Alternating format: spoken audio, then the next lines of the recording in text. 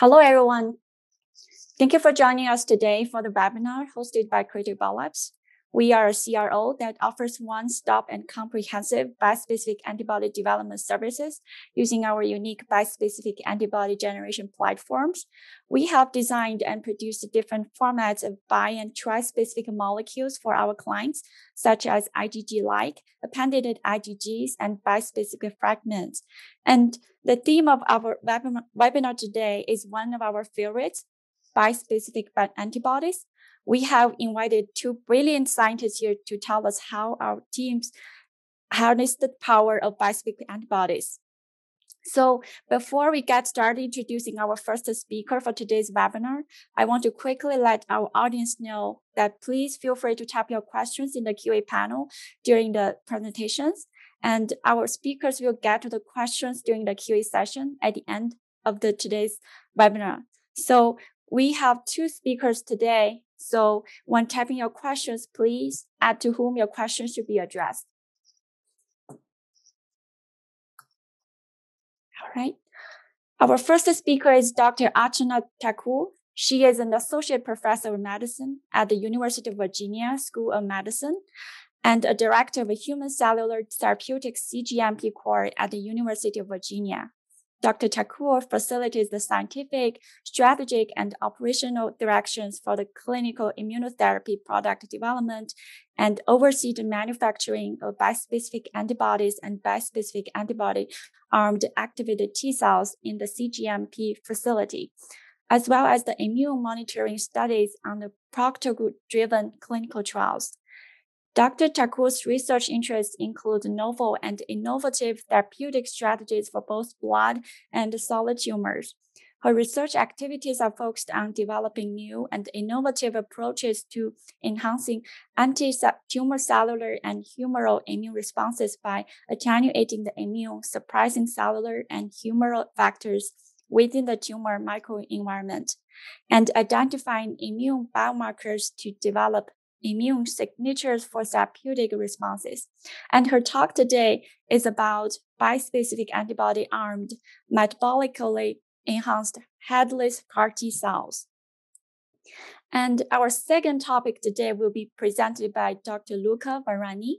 He leads the structural biology group in the IRB to characterize interactions between pathogens and antibodies, as well as molecules of the immune system, using a highly multidisciplinary approach spanning from computational biology, structural determination, cellular experiments, and to antibody production and engineering. Dr. Varani's group tries to understand molecular properties that allow a given antibody to eliminate a pathogen, involving rare and neglected diseases such as dengue or Zika virus, prion diseases, and a rare form of leukemia. Today, his topic is bispecific antibody protects from SARS-CoV-2 variants of concern and prevents viral escape in mice.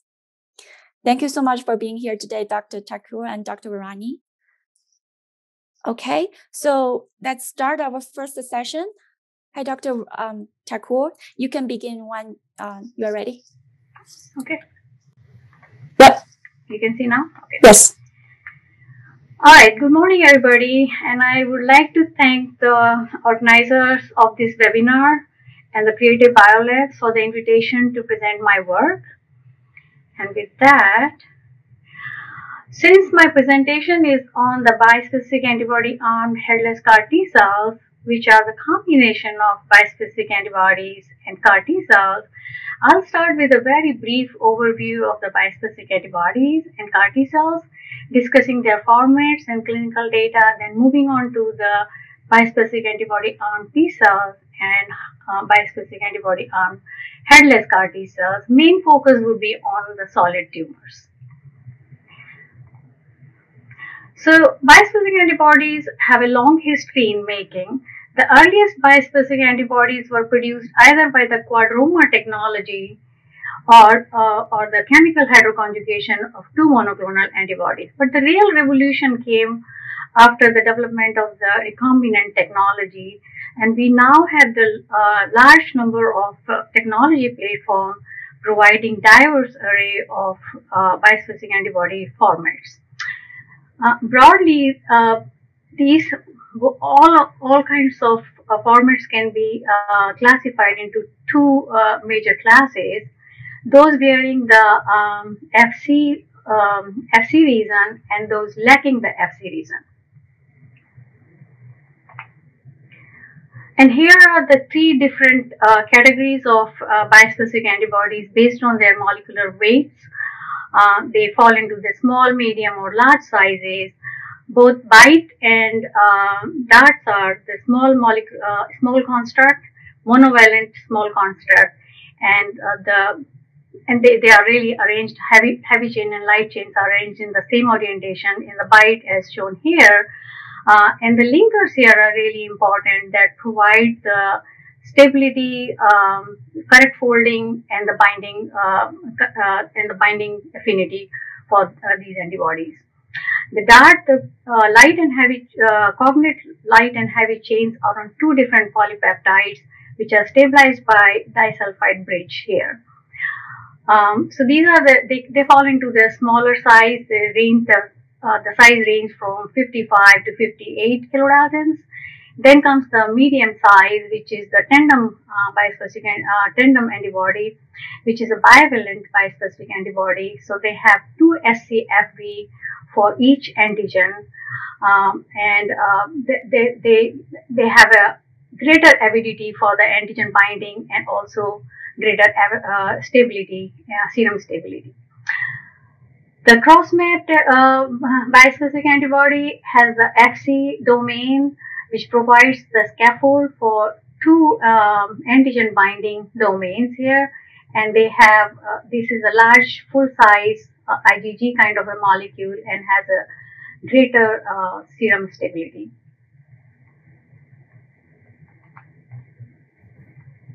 And here are some of the examples. Different bispecific antibody formats, they vary in the size, valency, half-life, biodistribution. Larger size have more serum stability, and smaller size have a superior tumor penetration. So basically, they all vary in this reason a lot. Here are some of the early phase trials in solid tumor with various formats of bispecific antibodies. Most of the bispecific antibodies are T-cell recruiting antibodies, which has one of the partner is anti-CD3. There are others are either they are directed either to inhibit the tumor growth or to inhibit the factors that promote the tumor growth, such as bsAbs and DLL4 to inhibit the Notch signaling and VEGF signaling. So, and I mean, we can see here the tox profile across the board is pretty much similar, and we do see some of the objective responses, some CRs and PRs, but most of these have shown just disease stabilization.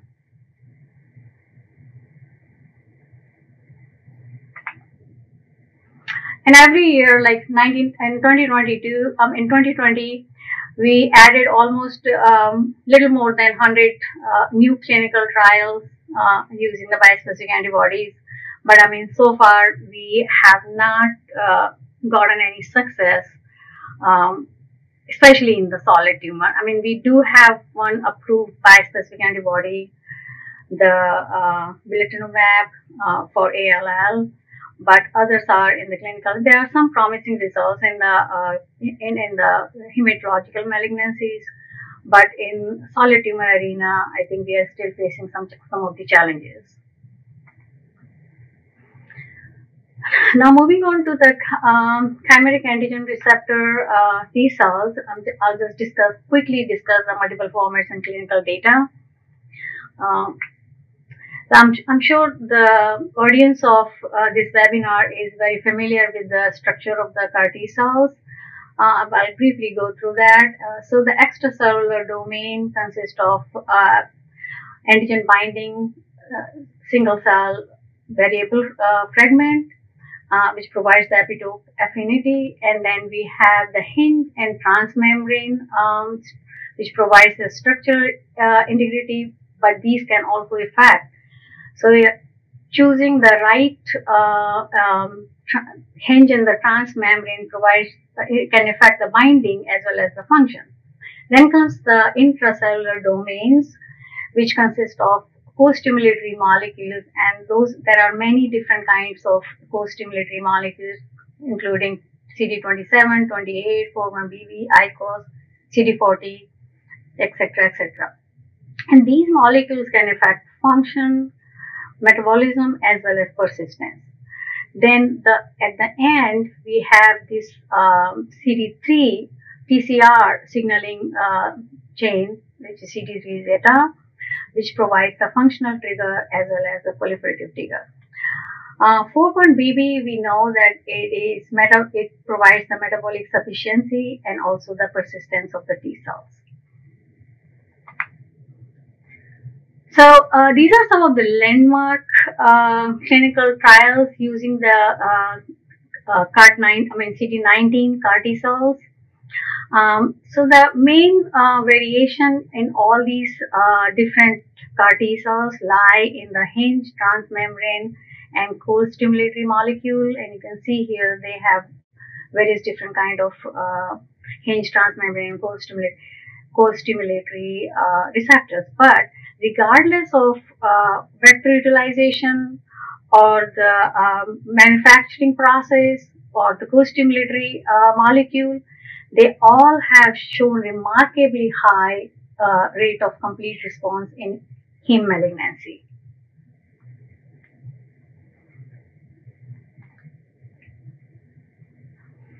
And here are some of the clinical trials, CAR T cell clinical trials for solid tumors.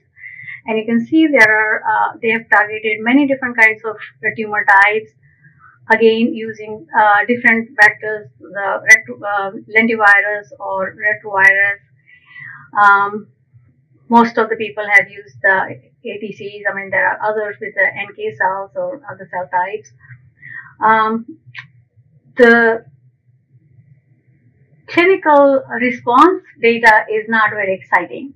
We do have very few objective responses, PRs and CRs, but most of the time it's a disease stabilization. So indicating that we need the design improvement in the CAR T cells to target the solid tumor. And this is because of the solid tumor microenvironment is highly immune suppressive, hypoxic, as well as deficient in key nutrients. Basically, tumor microenvironment is suboptimal for T cell function. Therefore, strategies have to be devised to reinforce engineered T cells to overcome that tumor microenvironment resistance. The intrinsic factors include the T cell subset selection, effective trafficking, metabolic adaptability, overcoming TME resistance, and delayed exhaustion. And then also for safety point of view, we have to have the controlled expansion and adding some. It's really very hard to find the tumor exclusive antigen unless the neoantigen. But at least if we can have the controlled expansion and adding the safety switch to control that expansion would really solve the problem to some extent.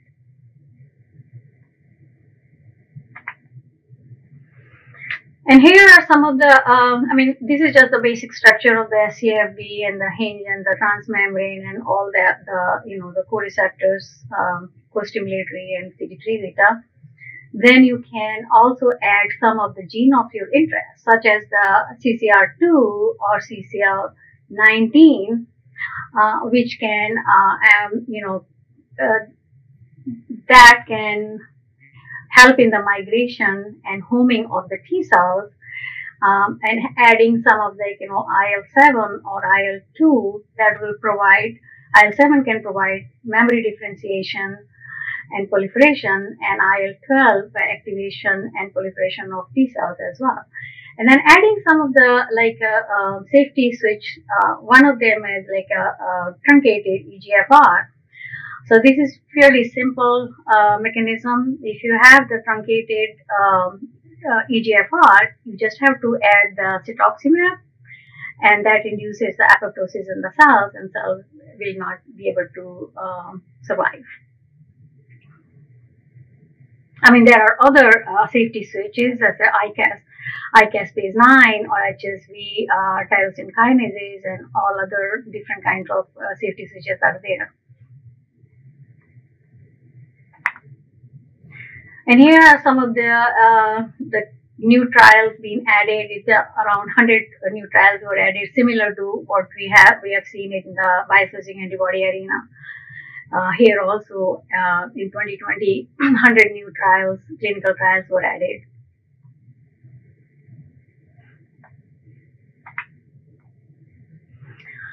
Now, moving on to the bispecific antibody on T cells, I'll describe about our platform technology and our clinical data.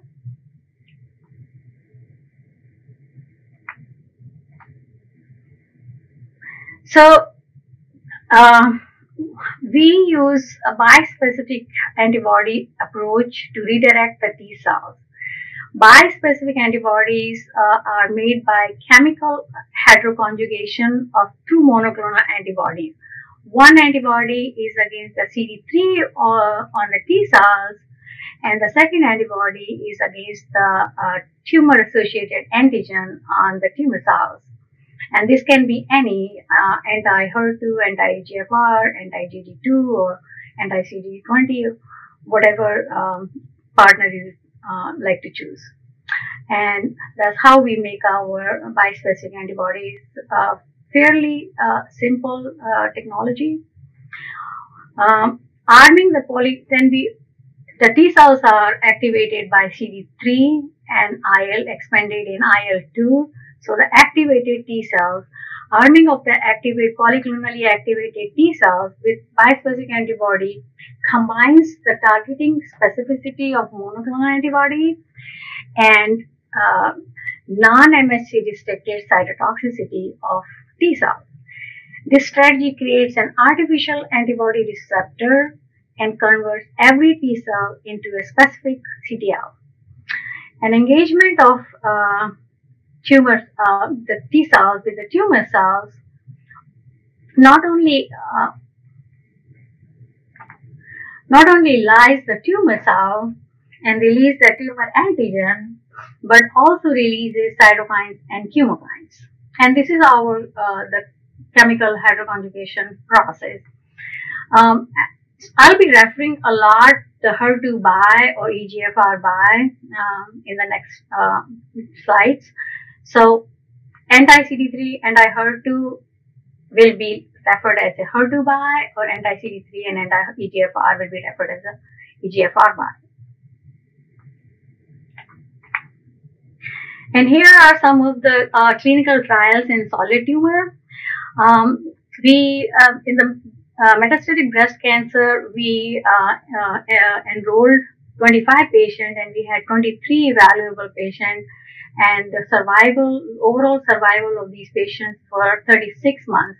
And if you divide these metastatic breast cancer patients into two subgroups, 3+ and 0 to 2+ group, and you can see the subgroup which is 3+ has survival for 57.4 months, and HER2 0 to 2+, which is supposed to be negative, where the Herceptin is not given to these patients, their survival is 27.4 months. In adjuvant breast cancer trial, we enrolled 9 patients. 5 out of 9 patients are alive without any disease, and the overall survival is undefined with more than 14 years of follow-up. Hormone refractory prostate cancer, again, these are the bispecific targeting bispecific antibodies we have used for all these different cancer types. We had 7 patients. These are all the phase 1 clinical trials. 7 patients. We had 2 minor responses and 1 PR. Metastatic unresectable pancreatic cancer targeted with the EGFR by 7 patients were enrolled in the phase 1. We had 2 CRs, the complete responses, and 2 SDs, and overall survival was 31 months. We started another phase 2 trial in metastatic breast cancer using HER2/BI, enrolled 32 patients, and overall survival was 13 months. Neuroblastoma using GD2Y, 17 patients were enrolled, CR in bone marrow for 1 patient, and this patient was alive for more than 4 years. We now have another, actually I haven't listed here, the metastatic and unresectable pancreatic cancer trial is ongoing.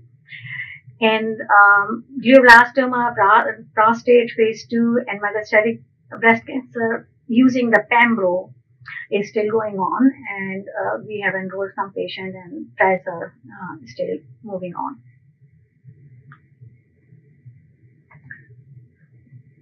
So, encouraging results with our bispecific antibody arm T cells, evidence of some clinical activity and immune responses in solid tumors. Bats are non-toxic and can be given in the outpatient clinic in multiple infusions. Working hypothesis is that bats infusion vaccinates patients against their own tumor. And this is how our working hypothesis that in situ immunization after breast treatment is shown up here.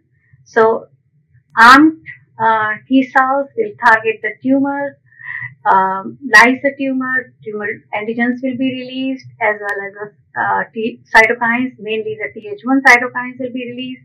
These Th1 cytokines will inhibit the tumor suppressive T regulatory cells or myeloid-derived suppressor cells. Chemokines produced here will be recruiting all the other immune cells in the tumor microenvironment with the eventual activation of antigen-presenting cells and antigen presentation to naive T cells, and clonal extension and of effector T cells and memory T cell differentiation, and development of the long-term immunity.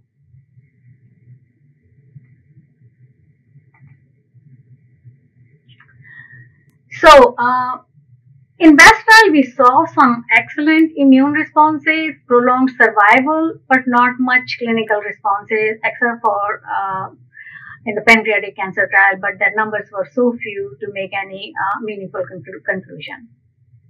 So next, we wanted to improve the product to withstand the metabolic stress and hypoxic tumor microenvironment in order to improve the clinical responses. And we know that 4-1BB domain of the CAR has been shown to have a better metabolic adaptability.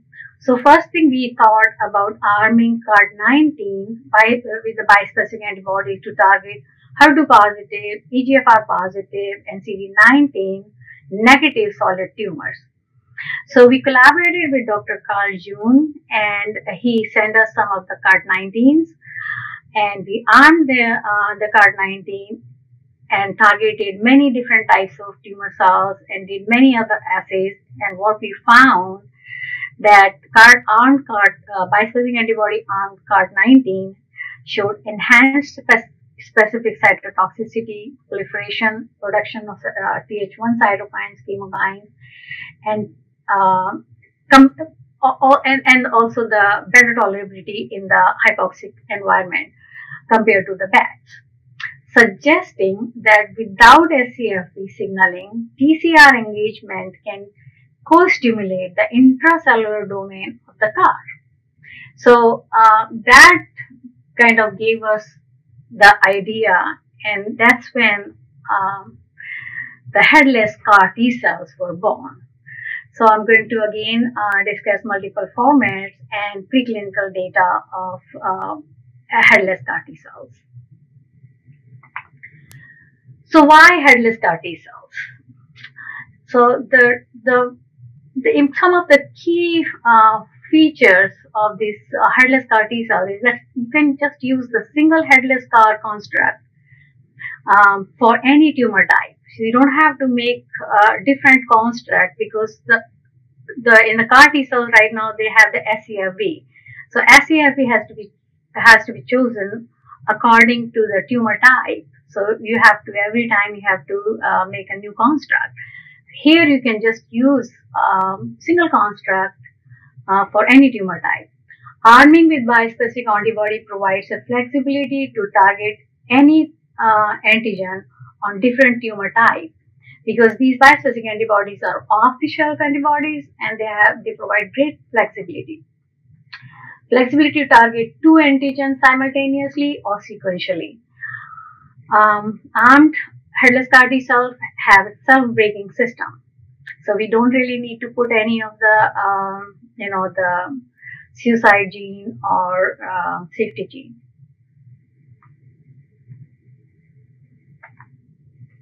And here is how we made it. So we took off the scFv part of so we just have, we right now have a leader, hinge, transmembrane, and then intracellular domain here. So we just have no scFv, but we have this TCR. So we use the TCR to coat our bispecific antibodies. And you can use the two different types of antibodies, to target two different antigens, and it can be different formats of the antibodies we can use. So it really gives you big flexibility. We made many different kinds of constructs, but I have just shown you here some of them. The first generation, and these are some of the second generation constructs, and then this is third generation having two co-stimulatory molecules and CD3 zeta.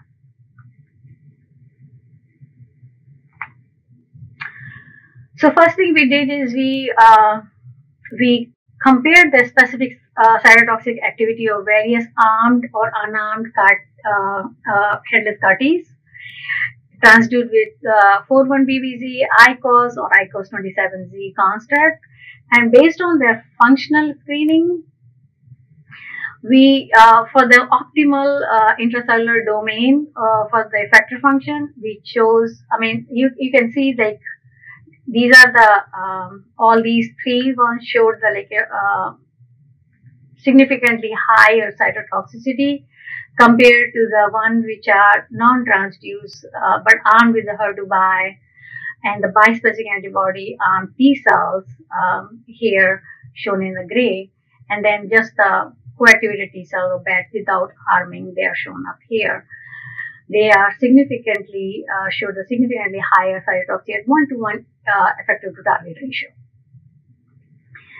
This is for one cell line, and then we also did for the these are both breast cancer cell lines, and this is MB231 at 2-to-1 ratio. And again, you can see all the ones which being transduced with the 41BB ICOS or ICOS27 showed significantly higher cytotoxicity compared to other armed control T cells or co-activated T cells or control CAR T cells. So based on their functional screening, we chose HCARD41BBZ for the next set of experiment, and in the next few experiments, I will be referring them as a HCARD because this is the only CAR T cells we'll be having the data for. So first thing, we just wanted to see the transgene expression. So on day 5 and day 8, this is just the co-activated T cells, and then the co-activated T cells transduced with HCARD41BBZ. Both days, day 5 and day 7, we have almost 75% cells were transduced. And again, CD4 and CD8 subsets in HCARD41BB, we have, I mean, like, if you can just see on day 5 and day 8, across the board, like co-activated untransduced cells or CARD19s or the HCARD, they all have pretty much similar 30 to 60 ratio of CD8 is almost 30% and 60% of CD4s. And similarly on day 8, it is 32 and 63%. And this is across the board, it's pretty much similar. Again, we just after we cultured them for like 10 to 12 days, we thawed them and then we put them in the culture for another 10 to 12 days. And then we wanted to see what changes we see in the phenotype of these cells. So first thing we did the memory phenotype. So here the T effector memory, T central memory, T effector memory re-expressing RA and T naive cells.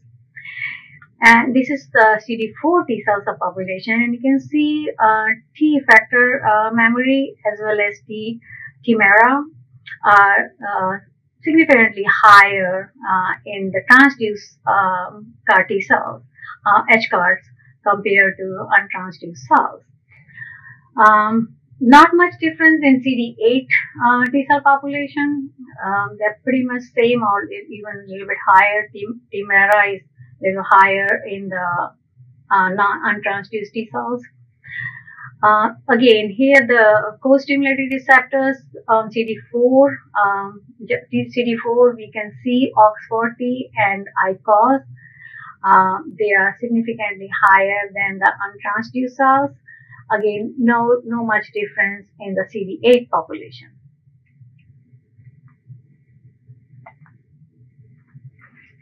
Okay, so next thing what we did, we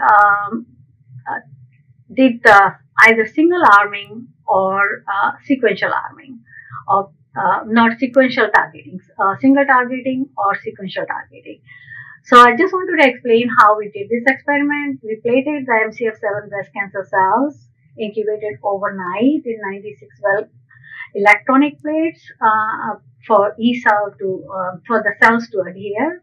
Next day, we added the HER2 by or EGFR by armed HCARs at 1:1 ET ratio.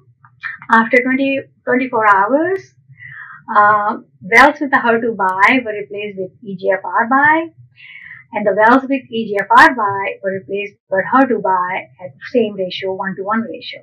And the cytotoxicity was measured for 72 hours by real-time cell analysis. And that's where we use the E-plates. And you can see the solid lines are shown for the dual targeting, like HER2 followed by EGFR or EGFR followed by HER2. And these are two different donors, normal donor 1, normal donor 2.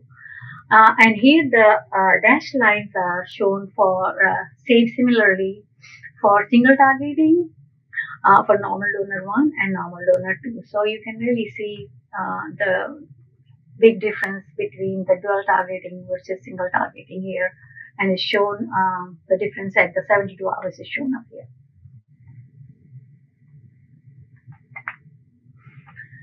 And again, HER2 by EGFR by armed HCARs induced robust levels of interferon gamma, TNF alpha, when they were armed with HER2 by or EGFR by and targeted the MCF7 cell line. And just to let you know, we chose this MCF7 cell line a lot because this has a very low expression of HER2 or EGFR. Even then, these cells are able to target and completely kill 100%, 90 to 100% within, if you put them in a higher ratio, ET ratio, 90 to 100% within 24 hours.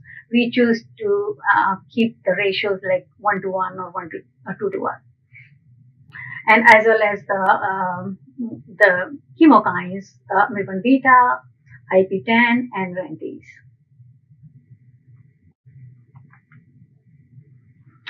So here are we show the hypoxia differentially affected the survival depending on the co-stimulatory and the domain. So under normoxia,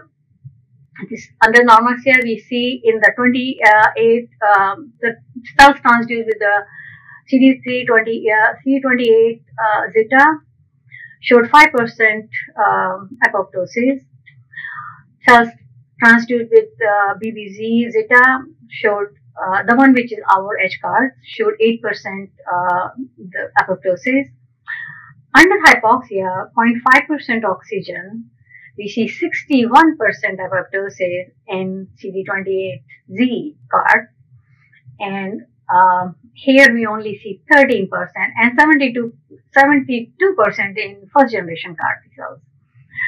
So, I mean, so HCARD41BBZ show metabolically enhanced activity and are able to withstand hypoxic TME. And then we have shown by multiple experiments is definitely significantly different.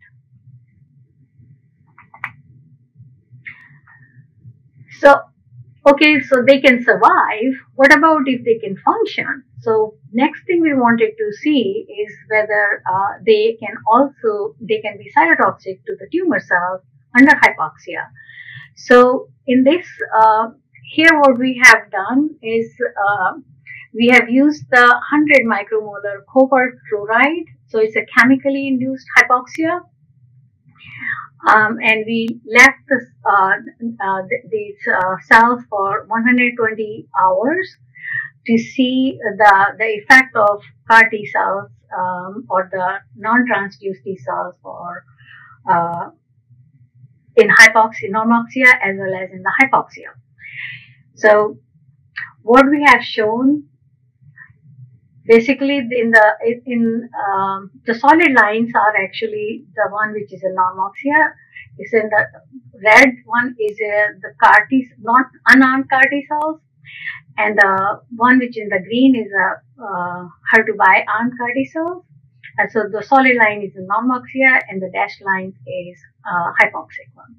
Then you can see there is no significant difference in the killing. Even like, you can start very early. I mean, the difference goes a little bit up here, but then they really match up right up here. Again, like here, when you see the HER2 armed co-activated T cells, big difference between normoxia and hypoxia. I mean, of course, the unarmed T cells definitely they're unable to really kill well at all. So HER2 CAR. I mean, this is just the one bispecific antibody we have used, but if in any antibody in any cell line we can use, we know that 41BBZ can withstand the survive. They can survive in the hypoxia, and they can also be highly efficient in killing in hypoxic environment. So in summary, bispecific antibody armed headless CAR T cells can proliferate and effectively kill multiple tumor targets in serial and sequential killing fashion.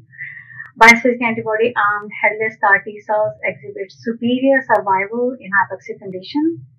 Bispecific antibodies armed headless CAR T cells release immune modulating and tumor killing cytokines and chemokines.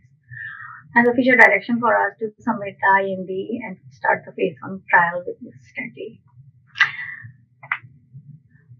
And thanks to those who made it happen. And I would like to thank our collaborator, Dr. Carl June and Dr. John Schaller, and also the funding coming from all these R01 grants and also UVA startup funds. Thank you all for your attention. That's a very informative presentation. Thank you so much, Dr. Thakur. And again, to our audience, so we will hold all the questions until the QA session in the end of the webinar. But you can feel free to tap the questions in the QA panel. Okay, so next, let's welcome Dr. Luca Varani to present his work. Dr. Varani, please feel free to begin when you're ready. Welcome everybody. Thanks for tuning in. Good afternoon or morning, I guess, depending on what you are. Sharing my screen in a second.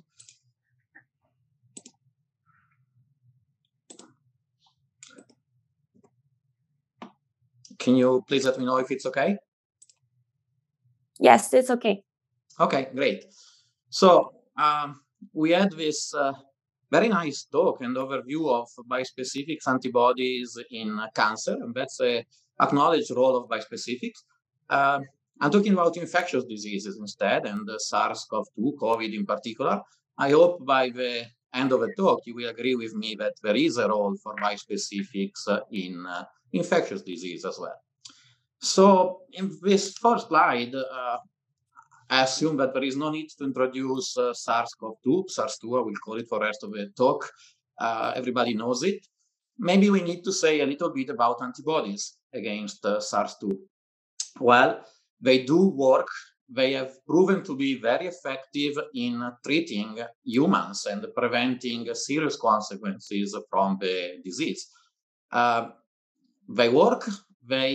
Many people ask me, there is a vaccine, why do you need antibodies? Antibodies are much more expensive than vaccines to produce and administer.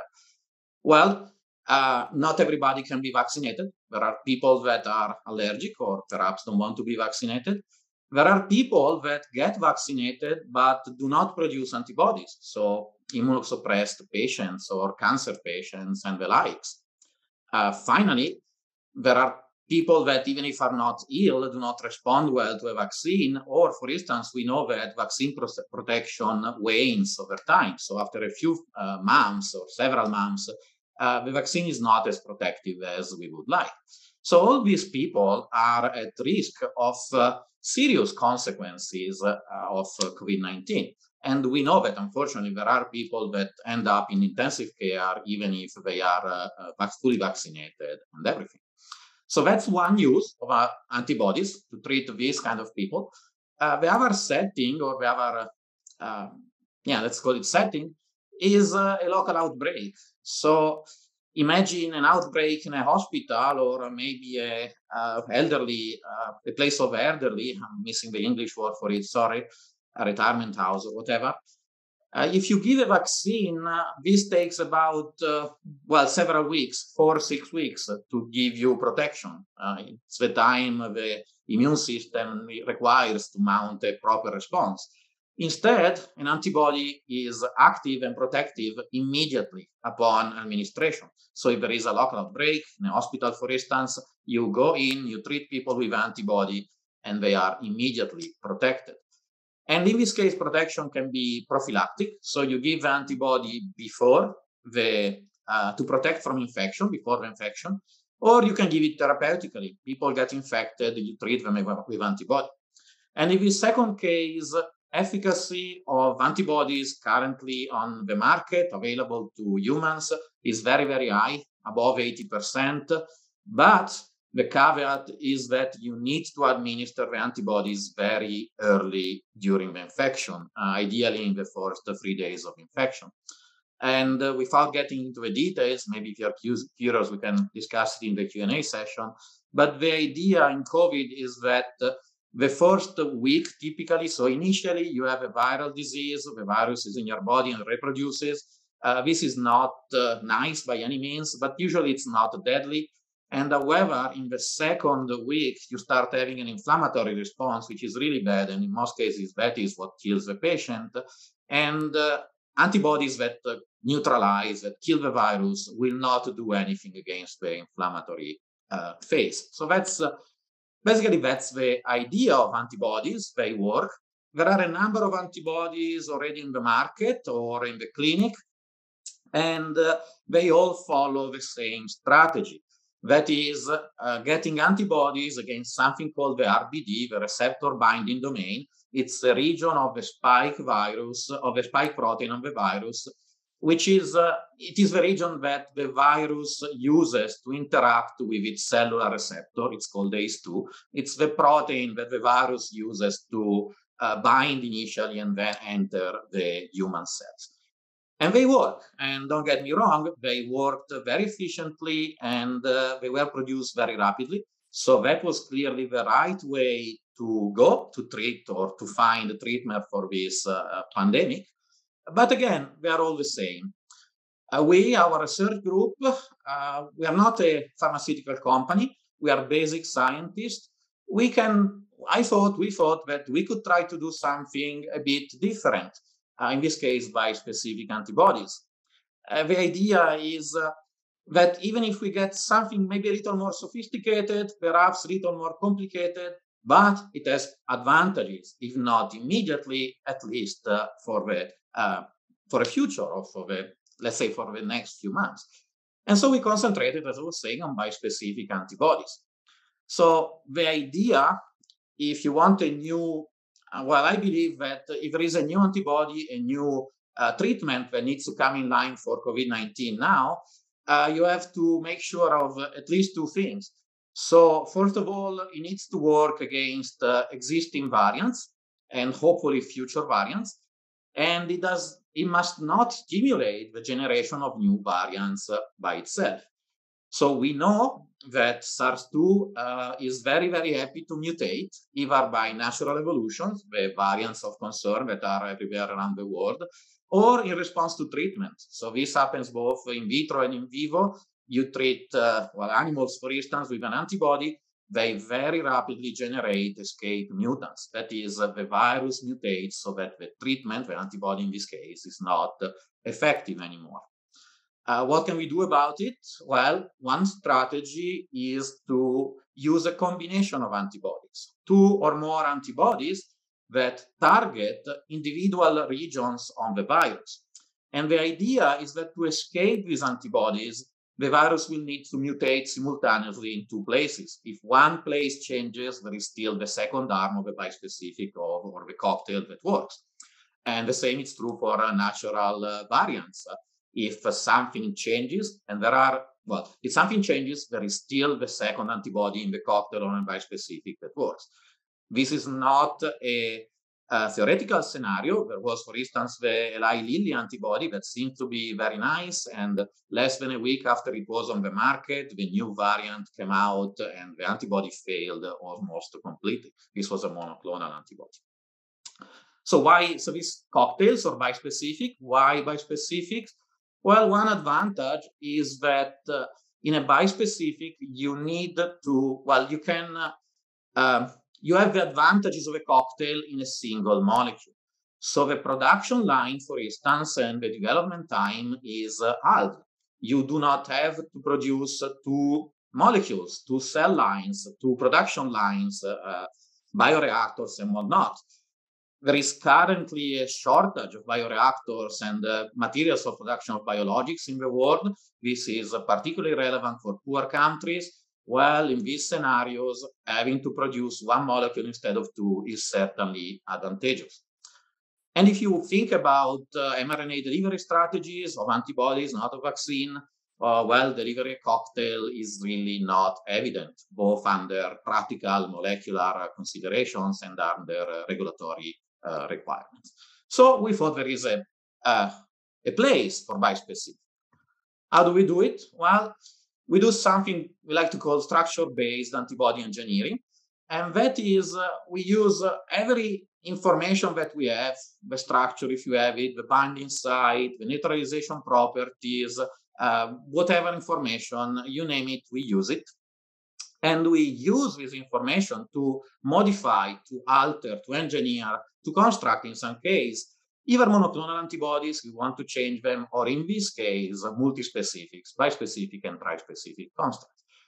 Then we design them, and now, after a design, we basically have two options. We can produce several of them, maybe even hundreds, and test all of them randomly, hoping that something works. Frankly, we do not have the resources to do so, and personally, I enjoy thinking about these sort of things a little more. I find it more enjoyable, as I was saying. So what we do is a little different. We use computational simulations to try to find out, and structural considerations in general, to try to find out what is stable, a good construct. In this case, I'll come back to the computational simulation in a moment, but in this case, for SARS-2, what we wanted to produce was a bispecific antibody here on the left, that was as close as possible to a natural full IgG antibody. So there are a few other groups that have produced bispecific from nanobodies, from camelid antibodies, these sort of things. In my mind, they're nice, but they're not ideal. Half-life in vivo can be problematic, or immune reaction if it's non-human molecules, etc. So what we wanted to do instead, it's a full IgG bispecific here on the left.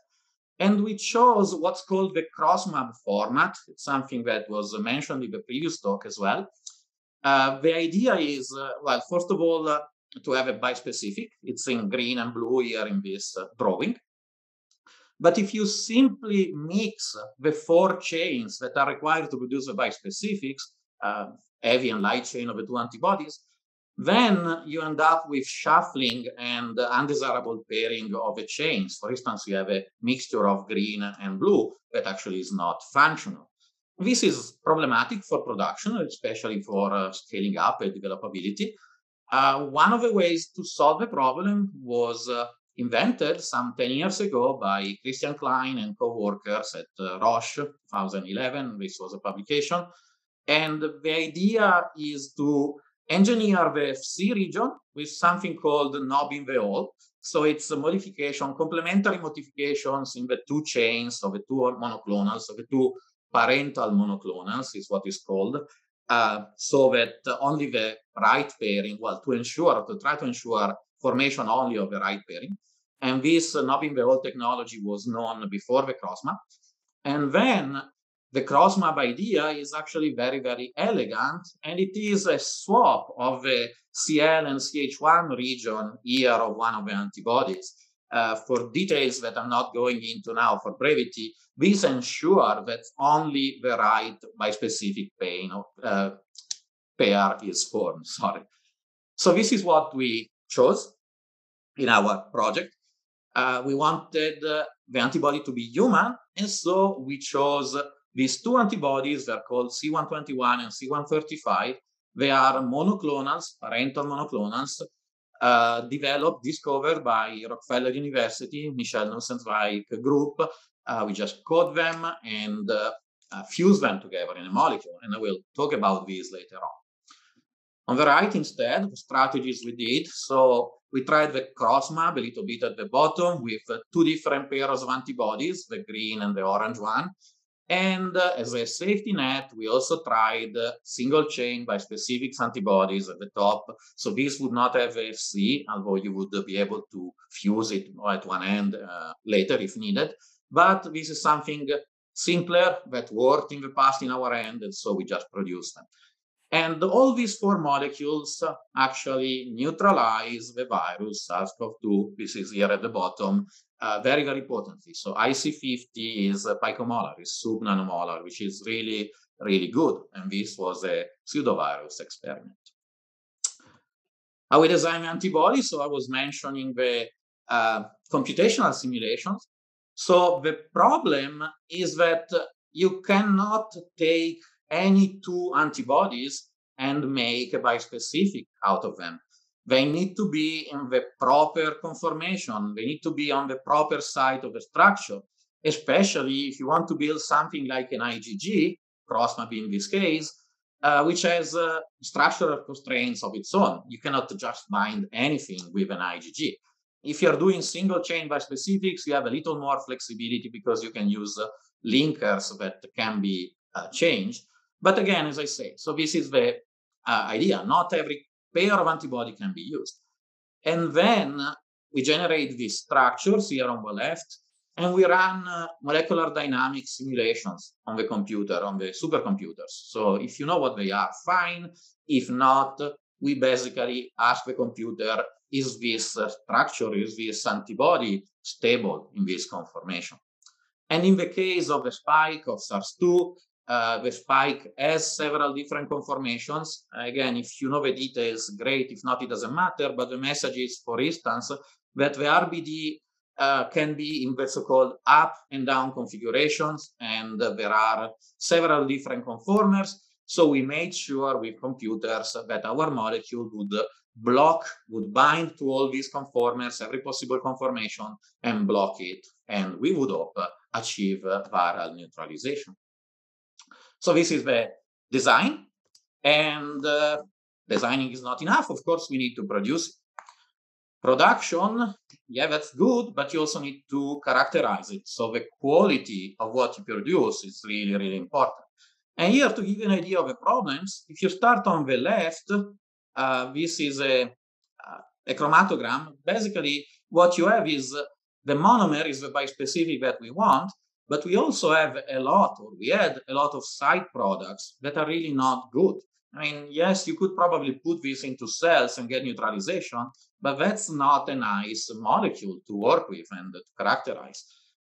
We are a structural biology group. We are used to see perhaps more problems and defects in the molecules that we would actually like to know. So in this case, we started with something problematic, but we very rapidly moved to a conformation like the one on the right, monomer and dimer, and it is not shown, but we actually now have only a monomer. And we did biophysical characterization to make sure that it's a single species, it's stable over time, it's well characterized, it binds. So basically, it is what we wanted. So this is production, quality control, if you want. The next question that we have to answer is, are both arms of the bispecific functional? Do they bind their target? And to answer this question, in this case, we employed a SPR, surface plasmon resonance based competitive assay. Basically, again, details are really not important, but I will be happy to answer questions later if you're curious. But briefly, the idea is that here in the top left, for instance, we get the antigen, we saturate the binding site, one of the binding site with one of the parental monoclonal, and then we get in with a bispecific, we detect a binding event. It means that the second arm of the bispecific, different from the saturating monoclonal, works. We repeat it with our parental monoclonal, so we know both arms work. And at the bottom, it's the opposite. First, we put the bispecifics in, we saturate the binding site, then we go in with a monoclonal, and there is no binding because both arms of the bispecific engage their target. So this is good, but it's still not a bispecific. So this only tells us that both arms can bind, but to be a bispecific, they need to bind at the same time, simultaneously. And to demonstrate this, we used another SPR-based assay, in this case, an avidity assay. It's a little bit complicated. Again, something we can answer later if you're curious. But the summary of this slide is that we showed that our bispecific, it's called COVAX2, by the way, can bind simultaneously with both arms to the same antigen, to the RBD, which is this region of the spike protein of the SARS-CoV-2 virus. So that's great. The antibody does what it is supposed to do. These are binding. These are not functional assays. So does it also work? Well, to answer this question, we started with a ACE2 inhibition assay. I was mentioning earlier, the virus binds, the spike protein of the virus binds to ACE2 on the human cells. And inhibition of ACE2 binding is what all the first generation of antibodies do. So they were fished out, they were selected to prevent binding of ACE2 of the virus to ACE2. And we knew this was a good strategy because antibodies against MERS, against SARS-1, the virus from 2003, did the same thing. The best neutralizing antibodies were inhibiting ACE2 binding. So this is the theory. In practice, we ran this assay. This is ELISA-based on the right. So if you start with gray, this is an isotype control. It's an antibody not related to SARS-2. We put it in, so we have the spike, we add the antibody, and then we add ACE2, and the signal, if you can see it, remains high. So this means that there is no inhibition. Okay, good. Then we look at the blue one. This is one of the parentals monoclonal. It's called the C135. This we know that this is not supposed to inhibit ACE2. We know that C135 binds to another region of the spike protein, so that's fine. It doesn't inhibit. Great. That's exactly as we were expecting.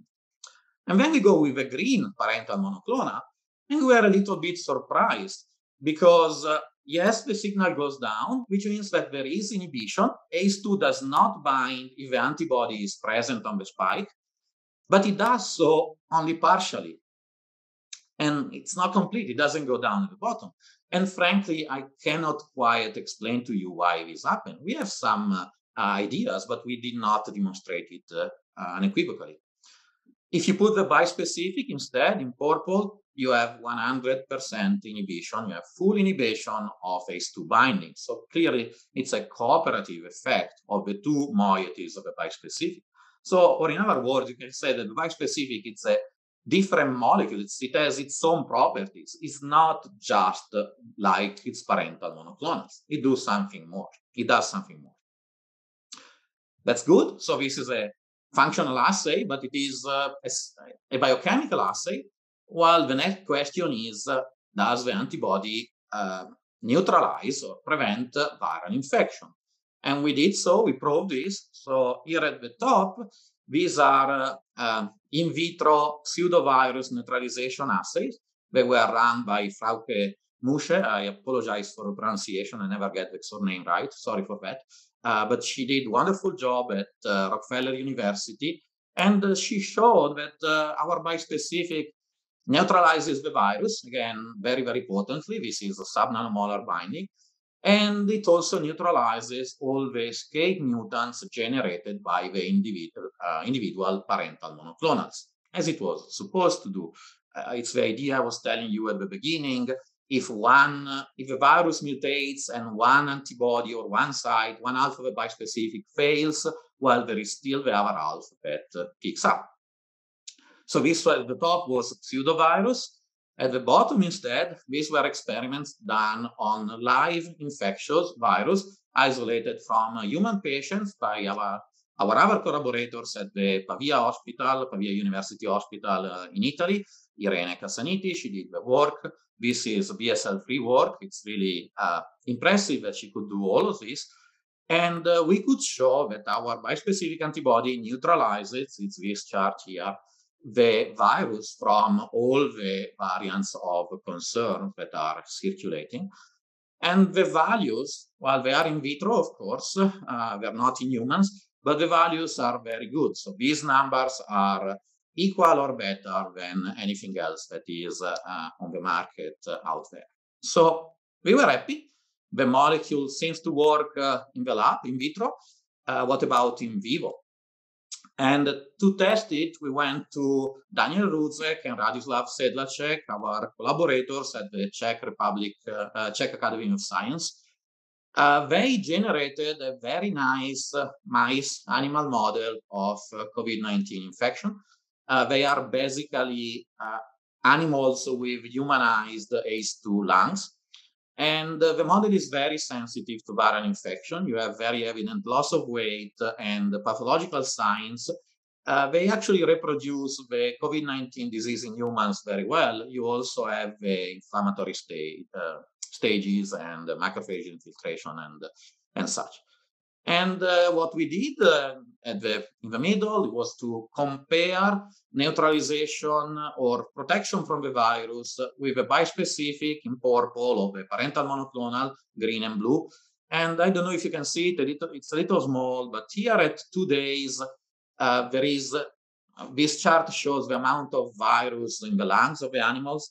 And with a bispecific, after 2 days, there is no viral, whereas the monoclonal still had some. Day 5, everything works. But this is also encouraging. It shows that the bispecific, it's really effective. It's better than the monoclonal. And this was prophylactic settings. So first we gave a monoclonal and then the virus. Or at the bottom, we did the same experiment, but in therapeutic settings, first the virus and then the antibody with the same result. So the bispecific works in animal as well. But to finish off, I just wanted to show you a bit of a curiosity. So here at the top left, you have a plot of the weight of the animals over time. Gray, again, is an isotype control. It's an antibody that has nothing to do with COVID, with SARS-2. And the animals become sick, they lose weight, and unfortunately, they reach termination. So this is fine. This is expected because it's an unrelated antibody. If we treat the animals with a green monoclonal, C121, we have the same result, basically. And this was a bit surprising because C121, it's a very, very potent monoclonal. Yet, it doesn't work in animals, whereas the bispecific in purple remain very, very effective. The animals are really healthy all the time. What happens? So we sequenced the virus from the animals treated with the two antibodies, and we noticed that in all the C121 treated animals, in all the parental monoclonal animals treated with a parental monoclonal, the virus had mutated. So instead of having E484, which was a wild type virus, all the animals showed the E484D mutation. A couple of considerations. So first of all, the fact that the same mutation showed up in every animal suggests that probably the mutation was there to start with. So there was a small percentage of the virus that was already mutated. And this, of course, was done with infectious virus, again, isolated from human patients. Second consideration, it's a small mutation. E2D is really not a huge difference, and yet it is enough to make the treatment fail, the antibody fail. And finally, E484 is a place, it's a position that gets mutated over and over, both in vitro, in scientific experiments, and in real life. So the Brazilian variant, the South African variant, beta, some of the Indian ones, they all have this E484 mutation. So what happened is that you have an antibody, the virus cannot kill it when you treat it with a monoclonal, and so this escape mutant, this mutant of the virus becomes dominant. It expands, and eventually the animals succumb to it. The bispecific instead doesn't do it, specifically because it is designed not to do it. Even if one half of the bispecific, let's say the green part of the bispecific, fails, there is still the other half that works, neutralizes the virus, prevents the escape mutant from taking place and becoming dominant. So that's it, basically. I apologize, I spoke a little faster. I wanted to be short. I hope you're convinced that, yes, bispecific antibodies have a role in infectious diseases. I'm not saying that they should be the only weapon against COVID-19 or infectious diseases in general. But again, it would be wrong in my mind to disregard them completely. There are advantages. They can do things that monoclonal do not do. A single bispecific can be more than the sum of the two parental monoclonal. They have development and production advantages. Yes, under GMP production, bispecifics are a little more complicated to develop, but with modern technology, you can get in excess of 5 grams per liter of bispecific, which is a very reasonable yield and can be used in real-life application. So finally, just acknowledgements. The work was funded by the ATAC consortium, is called, is a European Union Horizon 2020 consortium. They gave us money to develop the molecule. They have now given us money to start the GMP production and the phase 1 clinical trial, which we all hope are going to go well. And I need to thank in particular the people highlighted in yellow. These are the postdoc and students that did the work.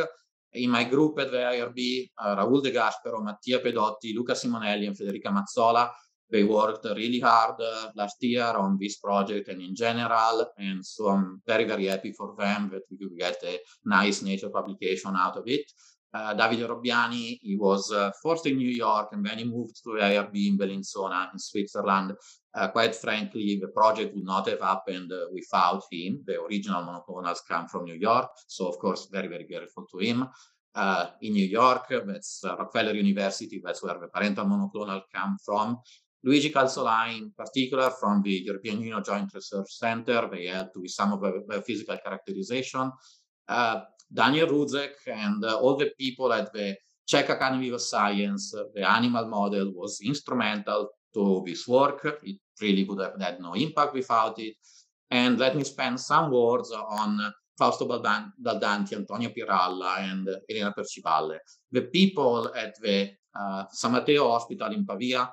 They were the first to brace the full impact of COVID-19 outside China. So they were in the region of Italy that was hit very hard in February 2020. They worked like crazy with real life people, not doing only science. They deserve a lot of the credit. And of course, thanks a lot to Creative Biolabs for giving me the opportunity to present our work. And thank you very much.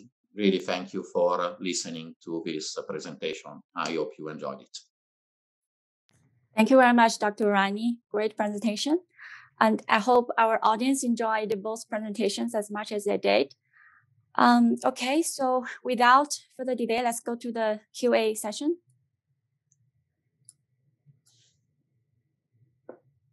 All right. So we have the first question for Dr. Thakur. So is it possible to confirm that effect is from the BAT and not from the bispecific antibody, which has dissociated from the cell? Sorry, can you repeat the question? Is it possible to confirm that effect is from the bispecific antibody armed activated T cells and not from the bispecific antibody, which has dissociated from the cell? Yeah, so we know it doesn't get dissociated. It always stick there, and we have checked that it only gets diluted as the number of division goes on. So, like we are the arming dose is 50 nanograms per million CAR T cells or per million T cells. So, as the cells divide, the number of bispecific antibody on each cells becomes half and half, and that's how it's a self-breaking system. But yes, it's a fact of we have done unarmed versus armed T cells, and we know it's the effect is because of the bispecific antibodies. Mm-hmm. Thank you. And the second question is about BAT again. So is the product manufactured as cell therapy, which is cells pre-bound with bispecific, or is the bispecific antibody administered directly? No. Yes, we do it like we make the activate the cells first and expand them to the numbers for whatever the dose is required for the particular protocol. And then after harvesting those cells, we arm them with the bispecific antibody and put them into the bags. Number of bags usually are infusions are 4 to 8 infusion depending on what type of tumor we are targeting. And we have this product which is antibody armed product. So we don't infuse the T cells separately and then administer the antibody separately. Now it's together. They are armed, and then whatever the unbound antibodies are, we wash it off. So there's only cells which has the antibody bound to them. Okay, thank you. And the third question is about the headless CAR T. Mm-hmm. So could there be any potential clinical safety risk if other cells also present in low quantities in the cell starting material, such as CD34 positive or CD19 positive cells, were transduced? The cells were transduced to express the bispecific antibody?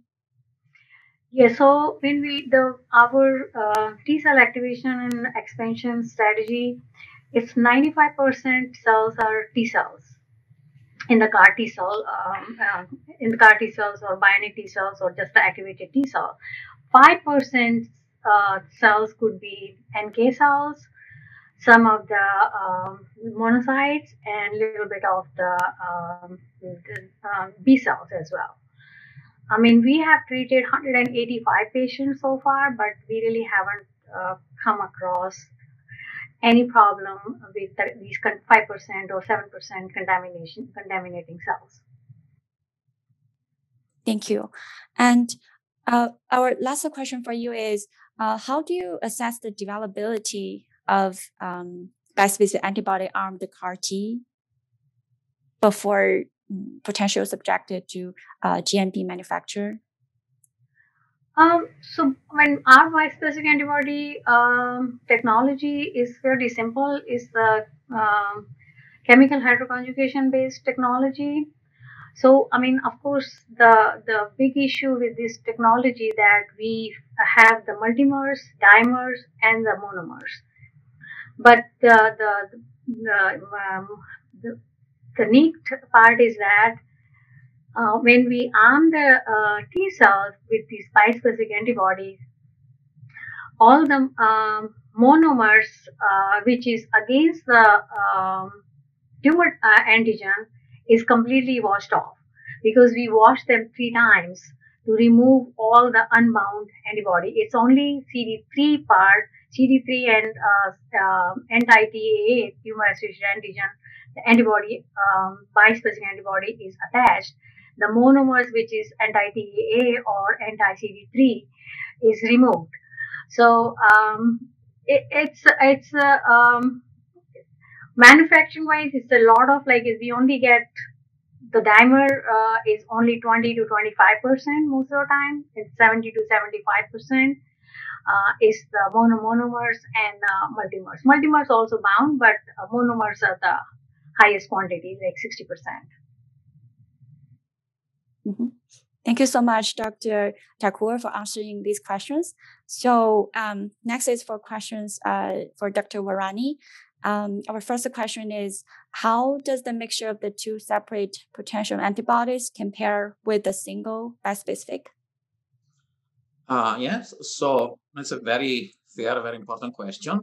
So one of the problems is that when you test them in vitro, these antibodies are so potent, even the parental monoclonal, the isolated monoclonal, that it's very difficult to appreciate differences, statistical differences in vitro experiments.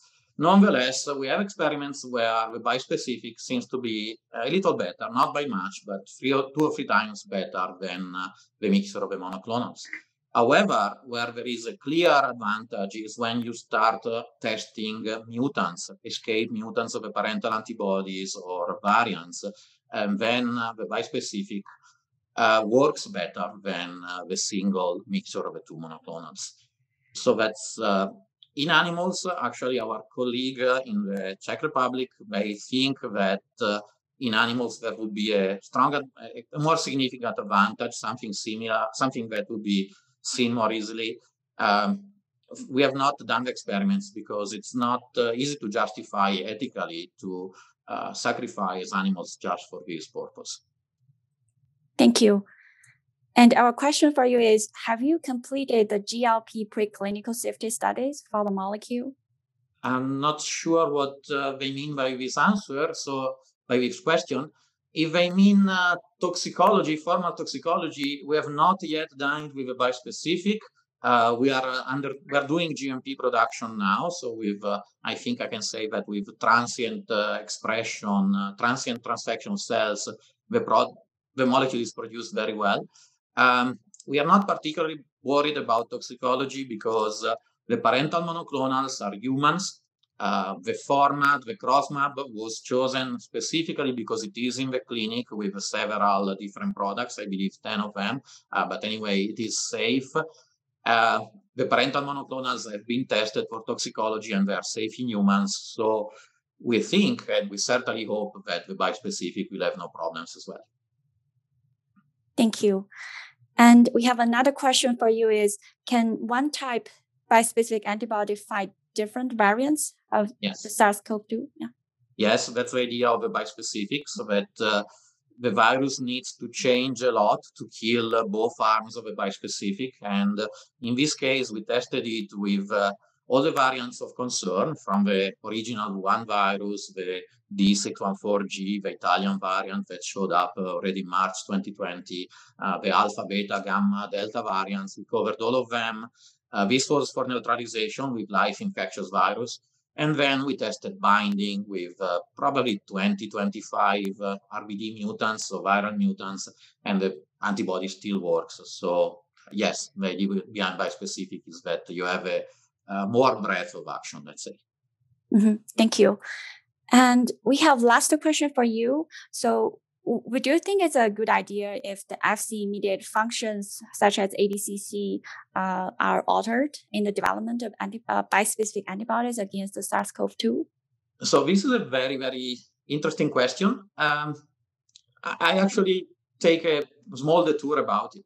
So one of the theoretical risks with SARS-CoV-2 is antibody-dependent enhancement. This is something that we know very well from flaviviruses. Basically, antibodies, instead of protecting you from the virus, make it worse, activate cytokine storm, inflammatory responses, and eventually kill the patient. And we know that this happens in humans in flaviviruses or RSV. There is evidence in laboratory animals and cells but this can also happen with SARS-1, SARS, MERS, and SARS-2. Now, of course, these are experiments designed to provoke enhancements. So in humans, we probably have not seen it. There are no reports on it. It would happen when the virus starts to mutate significantly to become significantly different from what we have now. No reason to get into the details. But one of the causes of enhancement is interaction between the virus and the Fc receptor portion of antibodies. And again, I'm skipping the details. So we know that if we mutate the Fc region, LALA mutants or LALA-PG mutants or GRLR, then we abolish interaction with complement and with the Fc receptor, and we remove enhancement. So we did this with our molecule. We tested our bispecific with this mutated Fc, and it still works. It's still fine.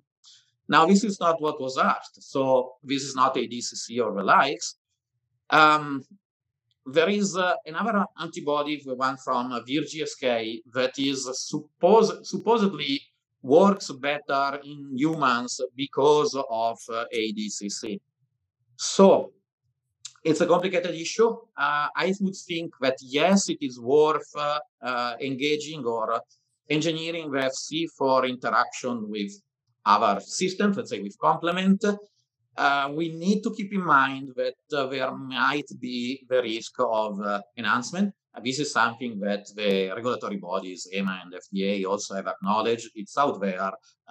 We don't have it in humans, so good enough, but so far we don't have it.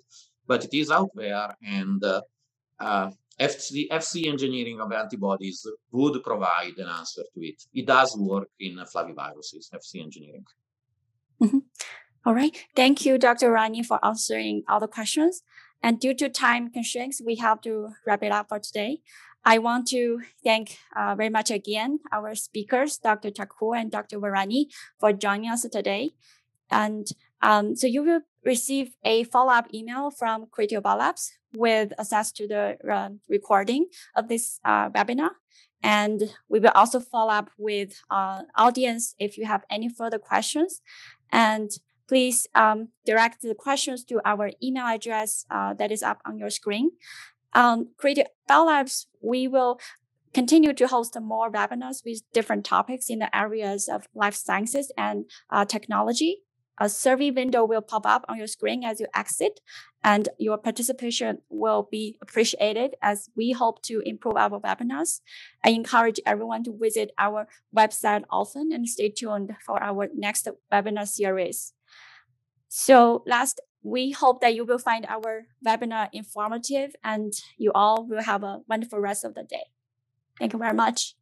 Hi, Dr. Varani. Thank you again. Goodbye. Have a great day. Dr. Varani, that was an excellent presentation, and congratulations for this amazing bispecific antibody. And thank you, Creative Biolabs and Ping, for hosting this webinar. Thank you all. Sure. Thank you so much for joining us.